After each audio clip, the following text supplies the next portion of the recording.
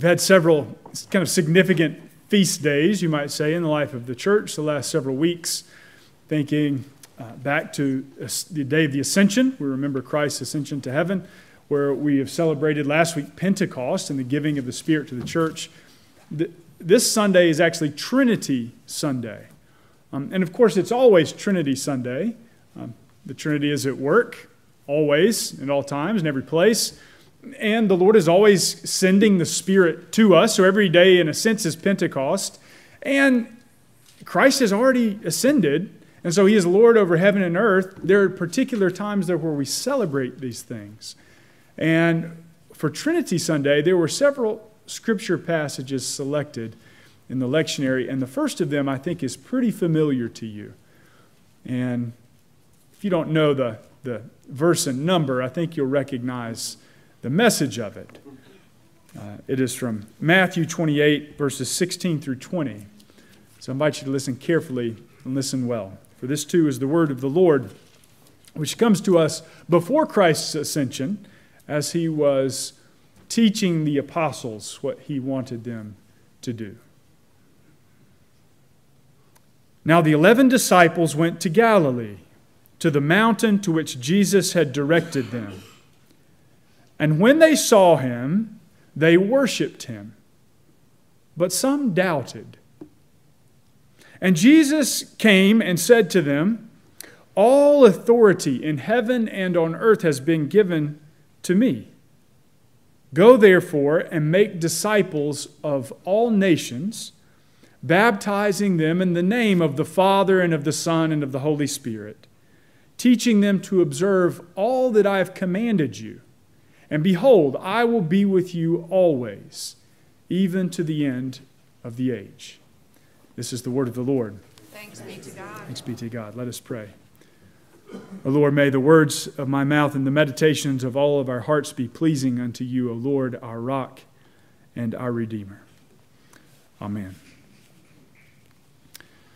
So that passage probably has some familiar sense to you. When we stand, and Marie often will at the beginning of worship, as we gather, say, our mission at Newland Presbyterian Church is to lead all people into a growing relationship with Jesus Christ. That's actually a twist on this verse, or a restatement of it. To go make disciples of all nations, to have a growing relationship with Jesus Christ. This is language of discipleship that we're using. And so this really gets to the core of what we're to be about here, this passage today. One of the first words that stands out to us is go. That's an easy word to hear. It's a word we like typically because we like something to do, most of us, something concrete, something we can do that is clear and direct. Go make disciples, Jesus says to His own disciples. This is the work that I have for you. But that's really a word that God has been saying to His people, well, throughout the entirety of the recorded Scriptures. He says, go to Abraham, doesn't He? Go forth from your father's house to a land that I will show you, and I will make of you a great nation. Go as you receive my blessing so that you might also bless others. Indeed, in your going, you will bless through your family all the families of the earth. Go. It's a great starting point for us, isn't it? We like to go and bless. That's the easy one, I think. Don't you all like to bless someone else? Isn't that fun? Doesn't it actually give you something back in return? There's joy there. There's a deep sense of purpose of this is really part of who I'm made to be, one who blesses others. But we're also called, I think, to go like Jonah, who was supposed to go to Nineveh, a city he didn't want to go to, so he ran away from it, because his task was to go and to call people to repentance. And that makes us feel a little more uncomfortable, doesn't it? Of course, that's the same task that Jesus had. It's the task that He gives to His disciples. Jesus began to go around the region after His baptism, saying, repent and believe. The good news, the kingdom of God is here. God's reign is now coming. The reign of heaven is now descending to earth. We're called to go and bless like Abraham, but also some part of that is a call to go and to call people to repentance, which means really just turn to God. Turn towards God. We go like Abraham. We go like Jonah. Of course, Jesus said the only sign given to this generation will be the sign of Jonah, because Jonah ran from his task and went down into the depths and then was raised back to life and put back on the land and carried out his task. And of course, the Ninevites repented, and they did turn to God. Maybe you can find yourself in that story somewhere. Called like Abraham, called like Jonah, called like the disciples. You know, Jesus gathered disciples called Simon, Andrew, James, and John. They dropped their nets where they were, and they began to follow Jesus and learn from him and see what he did as he healed. And they heard the words that he taught. And they saw the kingdom beginning to appear on earth. And then Jesus, about halfway through the Gospels, began to pair them up and send them out to go 2 by 2 into the surrounding towns and villages and places. And yes, call people to repentance, to see that the kingdom of God is here, to announce the year of the Lord's favor. And so they go and they began to do. This call to go runs throughout the Scriptures. This was the whole message of Easter recently, right? We walked with Mary and Mary to the tomb. They went expecting death. They saw when they got there an angel descend from heaven like lightning, his clothes shining, his face bright, sitting on top of the stone, which he rolls back and kicking his feet like a little kid playing there in the face of death. What does death have to say to the Lord of life? And the angel told the women, Mary and Mary, what? Go. That word again. Go tell the disciples that he is risen, just as he said. Go tell them that he has gone ahead of you to Galilee. Go there to meet him. And so that was our word too, to go like Mary and Mary, back to our ordinary lives and our routines, and to live with a kind of playfulness and joy and peace that comes from knowing that he is risen. Go like Abraham, go like Jonah, go like the disciples, go like Mary and Mary. Go, it's the word that God keeps giving his people. And now we're hearing it from Jesus to the apostles just prior to his ascension. The last words that he's giving them seem to bear particular importance. Go make disciples, he says to his apostles, baptizing them into the name of the Father, Son, Holy Spirit, teaching them to obey all that I've commanded you. That word to go makes sense to us. We've been hearing it all the way through the Scripture. We like it because we like something to do. It fits. It makes sense. But I want us to go just a little deeper than this, because something's been swirling for the last few weeks. We're coming from Easter, and the angels call to the women to go. We're coming from this time of the Ascension. We're coming out of Pentecost. Today's Trinity Sunday.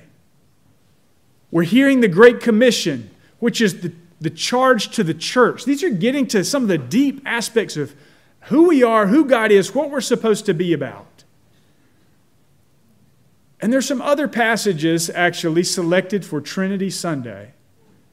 The Great Commission's familiar to us. The other passage for today is the entirety of Genesis 1. The story of creation, where God the Father creates through the Word as the Spirit hovers. You can see the Trinity at work here. That makes sense. And also Psalm 19, which speaks to us in the first half of creation as pouring forth speech from God. And the second half opens to us the reality of the Word. I want you to listen to Psalm 19. It's a beautiful psalm. At the end, it might sound really familiar. Listen carefully and well once more to Psalm 19. The heavens declare the glory of God, and the sky proclaims his handiwork. Day to day pours forth speech, and night to night reveals knowledge. There's no speech, nor are there words whose voice is not heard. Their voice goes out through all the earth, and their words to the end of the world. In them he has set a tent for the sun, which comes out like a bridegroom, leaving his chamber like a strong man, runs its course with joy. And its rising is from the end of the heavens, and its circuit is to the end of them. And there's nothing hidden from its heat. The law of the Lord is perfect, reviving the soul. The testimony of the Lord is sure, making wise the simple. The precepts of the Lord are right, rejoicing the heart. The commandment of the Lord is pure, enlightening the eyes. The fear of the Lord is clean, enduring forever. The rules of the Lord are sure and righteous altogether. More to be desired are they than gold, even much fine gold, sweeter also than honey, and drippings of the honeycomb. Moreover, that by them is your servant warned. In keeping them, there's great reward. Who can discern his errors? Declare me innocent from hidden faults. Keep back your servant also from presumptuous sins. Let them not have dominion over me. Then I shall be blameless and innocent of great transgression. Let the words of my mouth and the meditation of my heart be acceptable in your sight, O Lord, my rock and my redeemer. Again, this is the word of the Lord. Thanks be to God. Trinity Sunday, Pentecost, Ascension, Easter, the resurrection, Genesis 1, the creation, the giving of the direction to the church of our purpose now in the world, Matthew 28. All of this swirling, coming together. It reminded me, as I was trying to sort out these massive themes, of a guy named James Jordan, who's written a book called Through New Eyes. It's about how to read the Scripture and to see how they're inviting us to see everything. Zach and Emily came over to our house for supper last week, and Zach got to hear some of the first iterations of this. So then he was at 9 o'clock because he was singing the early service. And guess what? He's back at 11. So you can give him a pat on the back later and say, poor guy, here we go again. He's having to hear about this all over. And yet there's something here from James Jordan that connects all these threads for me. He says that creation, the work of the Trinity, every aspect, everything that exists points in some measure to God. It helps us understand who God is through what He has made. Romans 1 talks about this. Everything that's made points to Him. We're without excuse because everything is pointing us towards the presence of the Maker who has made it. Psalm 19 says, the heavens pour forth the glory of God and declare His handiwork. All of creation directing us towards the God who is the maker of all, the Creator. He says that even the little things point us towards Him. There are different categories of the creation. He says the sun, moon, and stars point us to God in a particular way. Psalm 19 said that the sun leaves and runs its course through the day like a strong man. It is like a bridegroom coming forth from one end of the world to the other. That word bridegroom should catch our ear. He says the sun reminds us of Christ, who is the Son of the Father, but also the light of the world, who shines into the darkness and brings light. The one who entered into the darkness as the light, and the darkness could not overcome Him. Our regular reminder every day of Jesus is the sun. None of us escape the sun's heat or could exist without its warmth. The moon then reflects the sun. The stars are representative of the angels and the governors of time and space. There's a sense in which, in the creation account, Genesis 1, the sun, moon, and stars govern time and rule over it. When we look at the sun, we think of some like nuclear explosion that is extending, particles and waves and all this stuff. But on a basic level, the Bible's telling us this is how we count time and mark it. And despite our understanding of how the sun might do that work, of giving warmth, it doesn't actually help us answer the question, why? What is the meaning of it? Scripture tells us that the sun, moon, and stars help us to govern time and think about how we count a day. The passage of the sun from one end of the earth to the other. It's our daily experience. How do we count seasons but the moon, which goes through its phases and helps distinguish month from month and helps us mark year from year as the stars in their courses move through time and help us to count it. These things point to the fact that God governs all things, even as the light of God shines upon the earth through them. There's the sun, the moon, and the stars. There's rocks and gold and gems, things from under the earth. These things are above the heavens, right? And then rocks and gold and gems come forth from under the ground. Psalm 19 spoke of them as it gathers up the story of creation. In fact, if you looked at the interior of the tabernacle, the interior of the temple, they were covered with sheets of gold. If you could imagine walking into that space, just imagine if this space was covered in sheets of gold. Why? Because gold is precious, yes.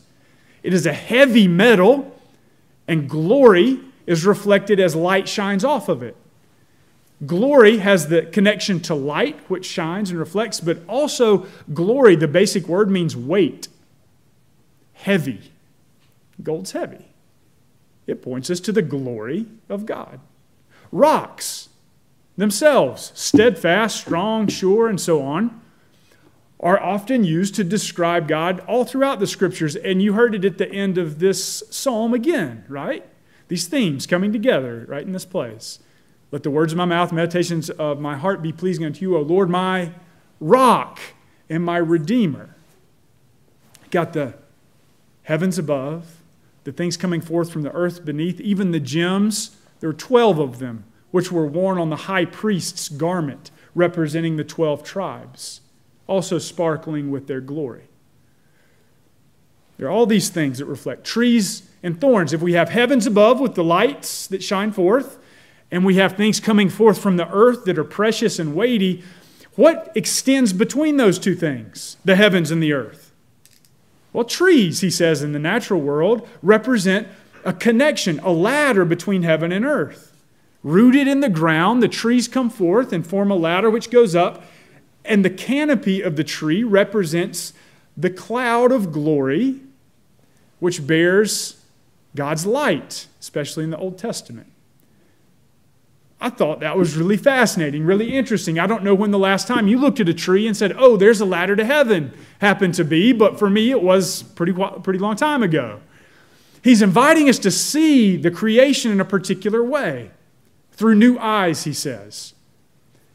And yet for most of us, I think, if you're like me, you miss most of that most of the time. It's there for us, but we need to see as Christ invites us to see. And for that purpose, James Jordan points out that we've been given 3 particular symbols in creation that are going to aid us in that process. 3 special symbols in the created order. God's Word, the sacramental nature of life, and the human being. So you have to think of the garden, which our passage for Trinity Sunday calls us to. Genesis 1. God creates through His speech, through the Word, things take shape. God sets things in order by way of His speech. And then, after creating humanity, He gives us purpose in the world, work to do, a relationship with Him through language, but also designates parts of the garden for us. Every tree you may eat the fruit of in the garden, except for one. So some aspect which is restricted from us. So He designates things with His Word, and if you keep His Word, you're in communion, and if you go against His Word, you have fallen out of communion. In fact, that's the point. You notice we say communion with God through the world. Communion with God happened through the creation that He had made in the garden. they ate of the fruit of the trees, giving thanks to the God who provided it and with whom they walked in the cool of the day. God's Word created and gave order in a sacramental world in which everything pointed to God and they understood its connection in relation to God. Sun, moon, stars, gold, rocks, gems, trees and thorns and everything in between, all related to God. But then they ate wrongly. Why? Because the devil wanted to twist the Word, the sacramental nature of reality, and the human being, uniquely made in God's image. How did he do it? He said, did God really say, twisting God's Word, actually you can eat of the tree of the knowledge of good and evil, and if you do, you'll actually be like God. A different word, which in turn invited a breakdown of communion. Oh, the world isn't here for us to be in relationship with God? It could be just for me. And so the communion that nature brought to bear upon the man and the woman was broken. And so too was the image of God within them distorted, bent, changed, sullied. The story of the Bible, the story of the Trinity, as this plays out, is the story of the restoration of humanity, especially through these three special symbols, which are modes of participation, so that the whole world is gathered in. So watch how this happens. Three things, right? The Word. What was the next one? The sacraments. What was the next one? Human beings are now being restored. How? The Scriptures tell us that it's important for 2 or 3 things to bear witness to the truth. 2 or 3 people need to bear witness. Jesus said that himself. And so what we see beginning to happen through the ministry of Christ, through the work of the Trinity, through the Spirit, as the covenants play out through time and then Christ's incarnation comes, what we see happening is these 3 things being restored. God's Word. What are the 2 witnesses? Well, they bear witness to Christ, who is the Word, who takes on flesh and dwells among us, full of grace and truth. But notice what happens when we gather together. Now, our sanctuary is a little different than most, historically. But typically on a Sunday morning, you would have an Old Testament reading and a New Testament reading. You'd actually have 3 readings, and they'd be read in 2 different places, indicating 2 different witnesses. There's a witness that is the Old Testament, and then after Christ, there's the witness that is the New. On this side of the church, you'd have an Old Testament reading, followed by a New Testament epistle or writing from Paul. There would be 1 witness together, old and new. And then on this side of the sanctuary, you would have the gospel reading read. 2 witnesses bearing witness to God's Word as it is proclaimed. In this little garden in which we dwell, the Word is restored, and the witness is clarified as 2 witnesses point to that truth. Also, the sacraments, restored in Christ. He commands 2 in particular, doesn't he? Baptism, go make disciples of all nations, baptizing them in the name of the Father, Son, and Holy Spirit, and teaching them to obey all I've commanded you, which includes, do this in remembrance of me. How many sacraments? 2, bearing witness, 2 witnesses. Baptism to our death and being raised up anew in Christ. And then we come to the table, and how many elements are there? 2, bearing witness, the body and the blood together, witnessing that we are receiving Christ's life into our own. Notice what happens. God gathers people in from the world. We die and we are raised up. We hear the Word proclaimed and restored in us. We come to the table and are fed by Him. And suddenly, guess who starts to look a little different? You and me. Us. Have you seen anybody in this church grow in the last 10 years? I certainly have. And I'm not just talking about the 5 babies who were here this morning, who are growing like crazy. Thanks be to God. I've seen people growing. And yes, that's because God calls us together. We gather around the Word, and it's our principal guide for faith and life. We enter into the sacraments. We share God's life by these means of grace He's given us. And little by little, we are being transformed. So that we can what? Go. And then gather others in. And so that we can go. And little by little, drop by drop, bite by bite, word by word, we are refashioned into God's image. What I want you to hear this morning is this. There's nothing more important that you could possibly be doing than gathering as the church week in and week out around the Word, the sacrament, and those who bear Christ's image and are being remade into His likeness. There could be more fun things. There could be more entertaining things. There could not be anything more important. Go make disciples, Jesus commands us, teaching them to obey all I've commanded you, He says, from creation to redemption to awaited coming again. This now is our life. It's the center of it. It's the center which leads us into the very life of the triune God of grace. It's Trinity Sunday. That includes everything. In the name of the Father, and the Son, and the Holy Spirit. Amen.